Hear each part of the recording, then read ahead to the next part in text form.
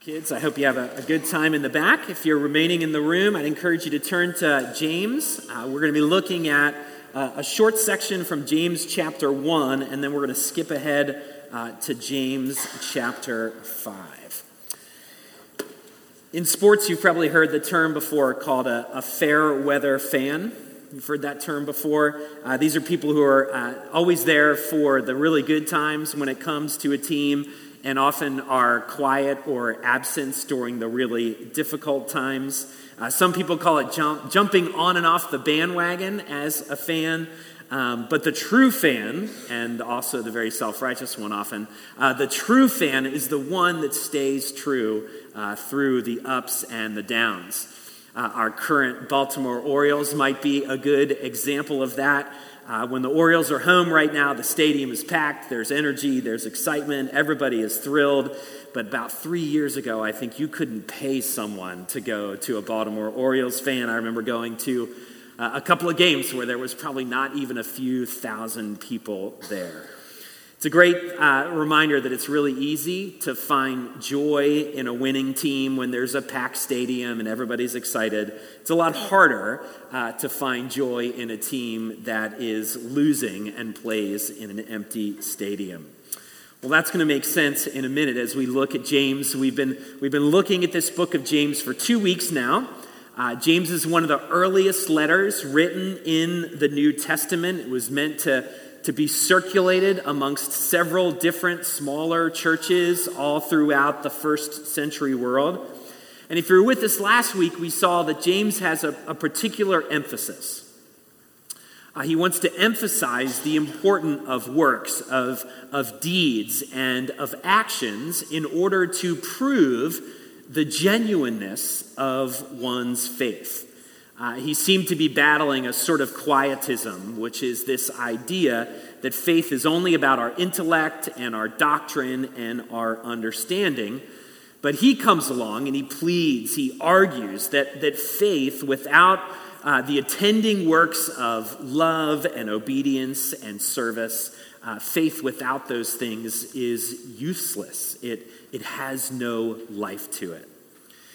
But you might be sitting here and you think, well, I'm a very sort of tactile and practical thinker. Well, you're in luck because James is a very tactile and concrete and practical book. And what James does is he fleshes out what he means by all of this in very descriptive ways. And we're going to see that this morning. But one piece of this puzzle comes in our passage this morning. And it has to do with finding joy even in the most unlikely of places, even in the midst of difficult times, in the midst of trials, and in the midst of loss. And so to see that theme, we're going to start with James chapter 1, and I'm going to read verses just 2 to 4, and then I'm going to skip ahead to James chapter 5. One of the things you'll see is James sort of skips around all throughout his letter, hitting different themes at different points, and so we'll do that each week as we look at the book of James. So starting in James chapter 1, verses 2 through 4. Count it all joy, my brothers, when you meet trials of various kinds, for you know that the testing of your faith produces steadfastness. And let steadfastness have its full effect, that you may be perfect and complete, lacking in nothing. Now skipping ahead to chapter 5, verse 7, and I'll read through verse 11. Be patient, therefore, brothers, until the coming of the Lord. See how the farmer waits for the precious fruit of the earth, being patient about it, until it receives the early and the late rains. You also be patient. Establish your hearts, for the coming of the Lord is at hand. Do not grumble against one another, brothers, so that you may not be judged. Behold, the judge is standing at the door. As an example of suffering and patience, brothers, take the prophets who spoke in the name of the Lord. But behold, we consider those blessed who remain steadfast. You've heard about the steadfastness of Job, and you have seen the purpose of the Lord, how the Lord is compassionate and merciful. This is God's word. Father, we're so thankful for the gift of worship, the opportunity to gather together. And as we just sung, Holy Spirit, we invite your presence with us here this morning. Father, we confess that we come often with hard hearts and distracted hearts. And so we pray that you would soften our hearts this morning as we approach you in your word, and that we would hear your voice through the instrument of your word, and that you would shape us, mold us more and more into your image as we encounter you in worship. We lift all this up in Christ's name. Amen. So James, in this book, is writing to a church that is really struggling. Everybody in the church seemed to be struggling in James' day. And a lot of it had to do with issues surrounding economic disparity that the church and its parishioners were really dealing with. His audience was, by and large, mostly struggling with poverty. But they were struggling with poverty while there was several people all around them that had an inordinate amount of wealth. It was a culture where wealth and power were localized in a small few sort of people, while the rest of the culture, some people think upwards of 90% of the culture, really struggled day by day just to get by. And if that wasn't bad enough, the rich seemed to be oppressing the poor, sort of stepping on their necks in order to get ahead. And the poor probably included the vast majority of James' audience, and they were suffering as a result of it. We're going to talk about that economic disparity a little bit more as the weeks go. But James just doesn't localize his words here for only those people who were struggling financially, and we've all been in those places before. But he's really talking about anybody that has any manner of trials or difficulty in their life. Financial troubles, physical troubles, economic troubles, emotional troubles, circumstantial troubles, all of the above is what James is really talking about here. And knowing all this, he makes the argument that the genuineness or the legitimacy of our faith is proven by our joy. But of course, we know everybody can be joyful when life is going well, when things seem to be humming along nicely.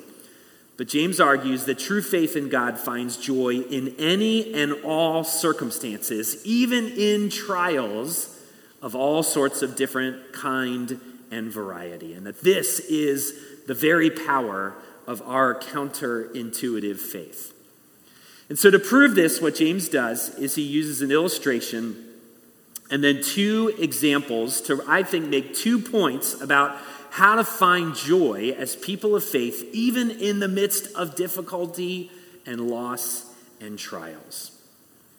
The first point he makes is this: that true faith finds joy, even in trials, because of the hope of heaven. Because true faith knows how all of this is going to end. And so he starts with an illustration in verse 7 of chapter 5 about a farmer. He says this: "Be patient, therefore, brothers, until the coming of the Lord.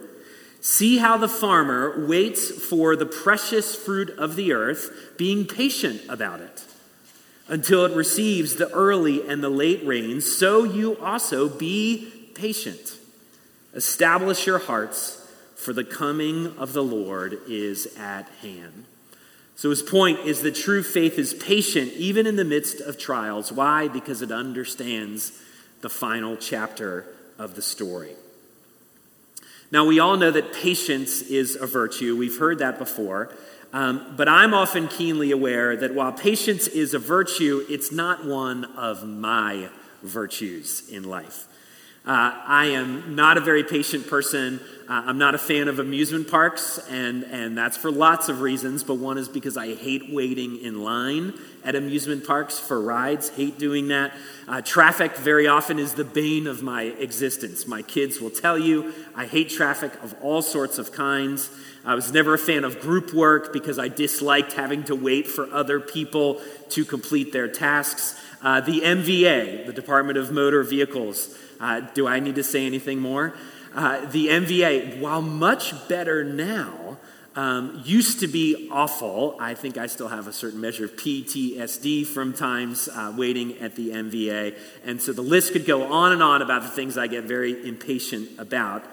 But I will tell you that when I'm going through difficulty or some sort of trouble or some sort of challenge, I feel doubly impatient about life. I just want this thing that I'm going through to be over so I can just move on as quickly as possible. And maybe you're a little bit like me. Well, James comes along and he says, true faith is like a mature farmer who patiently does the work that is required, who struggles with the dirt, struggles with the elements, struggles with the monotony of his job, knowing that one day it will all pay off. You see, the farmer, at least the mature one, lives with things that he can control and accepts the things he cannot control. He cannot control the weather and the timing of things, but he can control his effort and his attitude in the midst of it. And so a lot of our impatience or even our lack of joy in trials, I think, comes from what it reminds us. And trials often remind us about issues of control, that we are actually not as in control of our lives as we like to think we are. See, most of us live with this subtle belief that we know better or could do things better and more efficiently, but then life throws us all sorts of situations that remind us that we are out of control of a lot of things. Some of which are our own doing, some are the random things that come at us in life, but these are situations that often leave us feeling helpless. They leave us feeling impatient, and they certainly don't leave us with feelings that we would call joy. But James comes along and says that true faith finds joy no matter what the circumstance is. Now, I think this is more than just being optimistic about life or some sort of blind optimism. I think this is more than just, what people have called the power of positive thinking. And I think this is more than just a sort of disembodied stoicism that some people employ when they deal with challenges in life, because true faith in God knows how it will all end at the end of the story. You see, the farmer waits patiently because he knows inevitably that the harvest is coming and that it will come. Well, faith clings to the truth that the Lord at the end will return. True faith clings to the fact that there is a heaven, and that heaven is very real, and that it will be an existence that is absent of pain and of sadness. It's an existence in which God will wipe away every single tear from our eyes.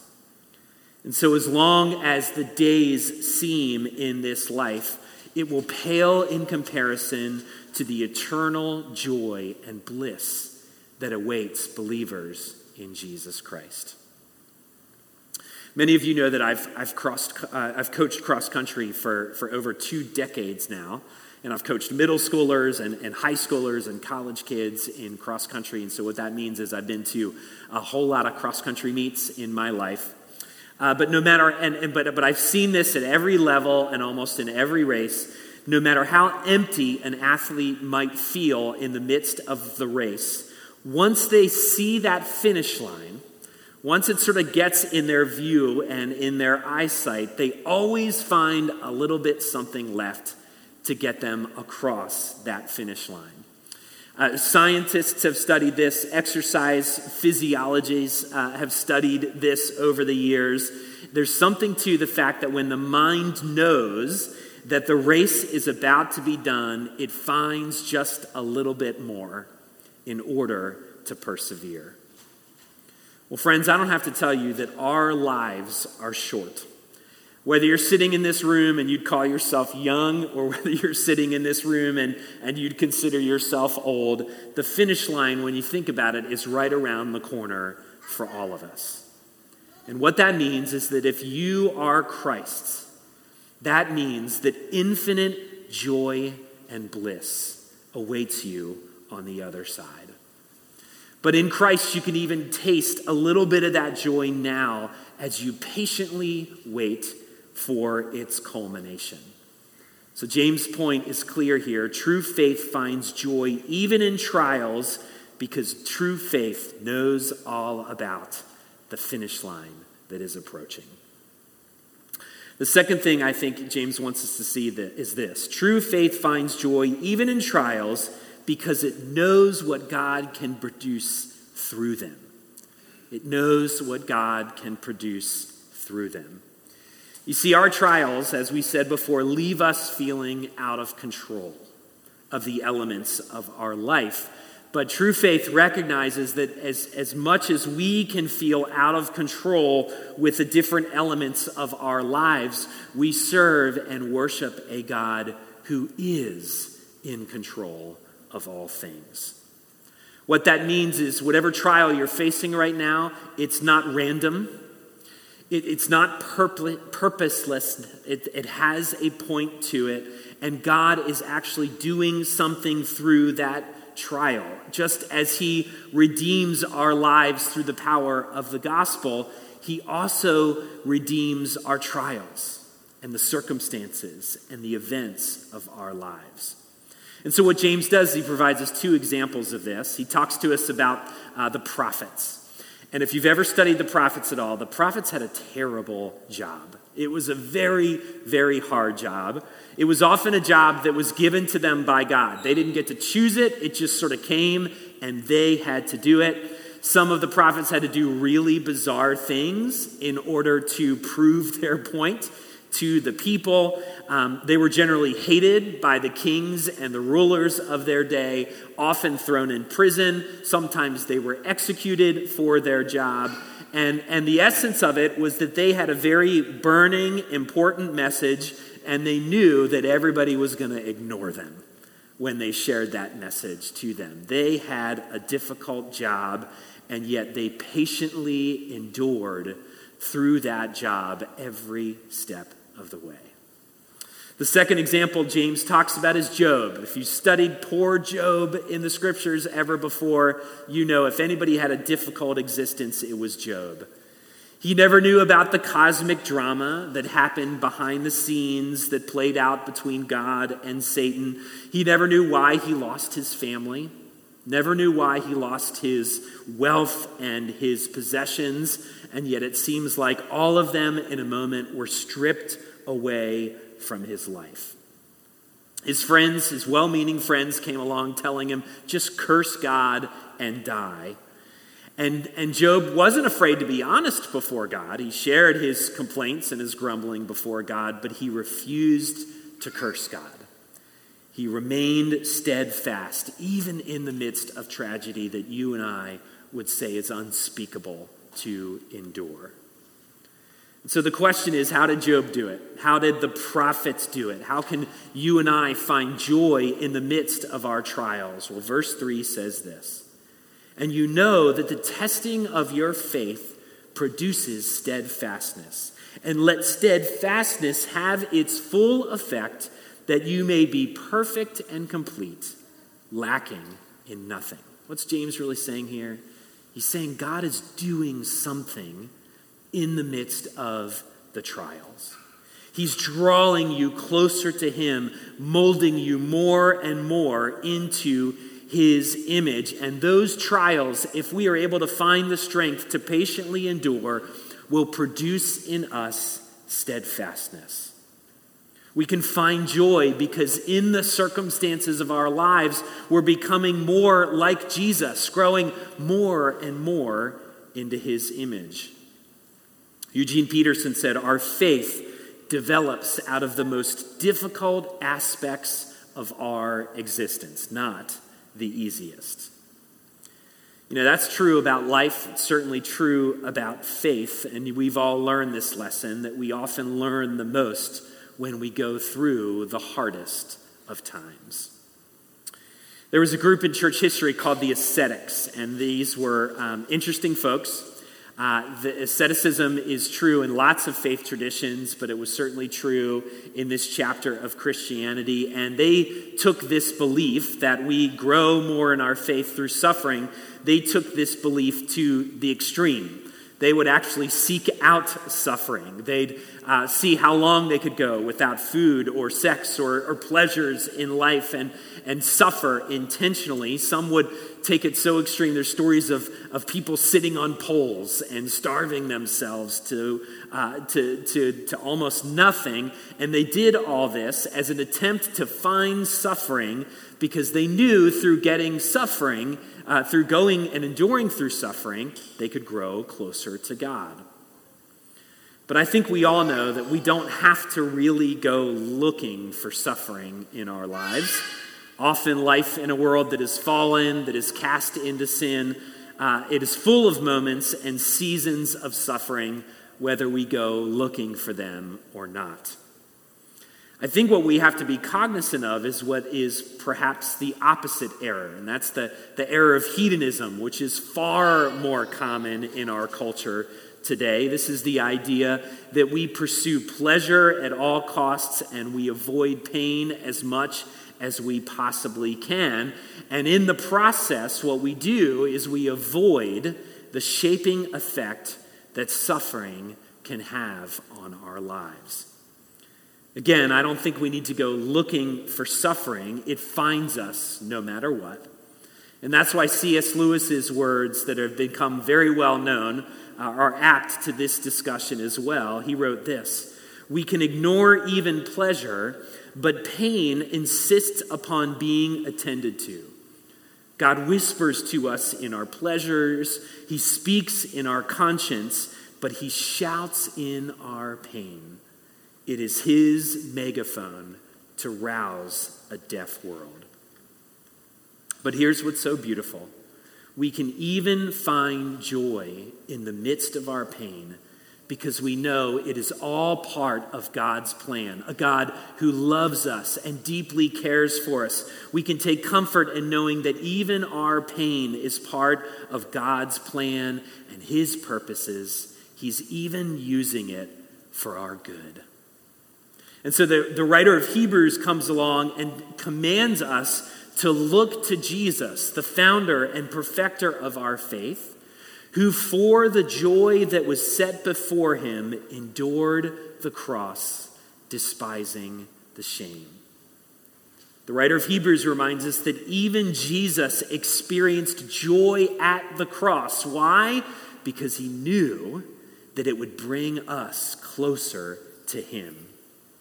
And so that means for us that we can find joy in our trials. Why? Because they bring us closer to him.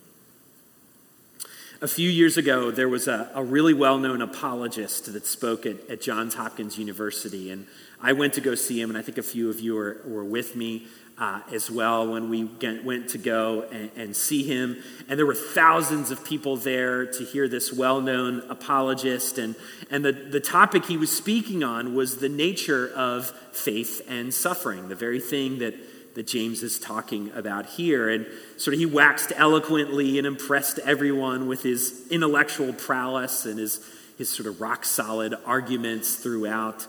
And afterwards, they had a question and answer time with not just the speaker, but his whole team of apologists. And I'll never forget that during this question and answer time, there was lots of people that came up and had questions, but towards the very end, you could see a woman with a very recognizable limp walking up to the microphone. And she said, "I have a question for you." She said, "Years ago, I prayed that God would make himself feel more real to me." And she said, ever since I've prayed that prayer, nothing but tragedy has happened to me. And she went through this list of all these tragedies that have happened to her ever since she prayed that prayer. And so at the very end, she says to this very famous apologist, she says, "Can you tell me why? Can you tell me why I've suffered so much ever since I prayed that prayer?" And the apologist, I thought, gave a great answer. Said to her, "Ma'am, I can't tell you why. you've suffered so much. But all I can tell you is that we serve a God who's acquainted with our sufferings, one who wept at the tomb of his friend Lazarus. He is a God who is acquainted with our suffering, a God who suffered himself, and a God who is with us, even in the midst of our suffering.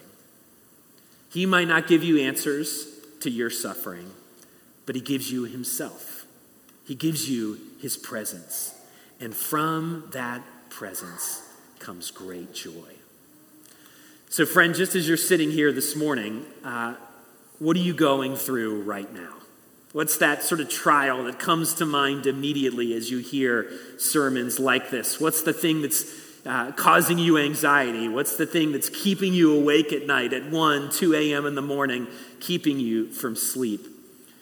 True faith doesn't grumble and complain about it. If it does, it takes those grumblings and those complainings to God, just like Job did. In fact, James says in chapter 5, if anyone among you is suffering, let him pray. Let him pray. True faith doesn't seek out retribution. It trusts in God as the judge. But true faith proves its genuineness by finding joy in the midst of struggle, by finding joy in the midst of trials. It's characterized by joy both in fair weather and in foul weather. How does it do this? By knowing how it all ends, by knowing that our struggles and our pains have a purpose, and by clinging to Jesus' presence every single step of the way.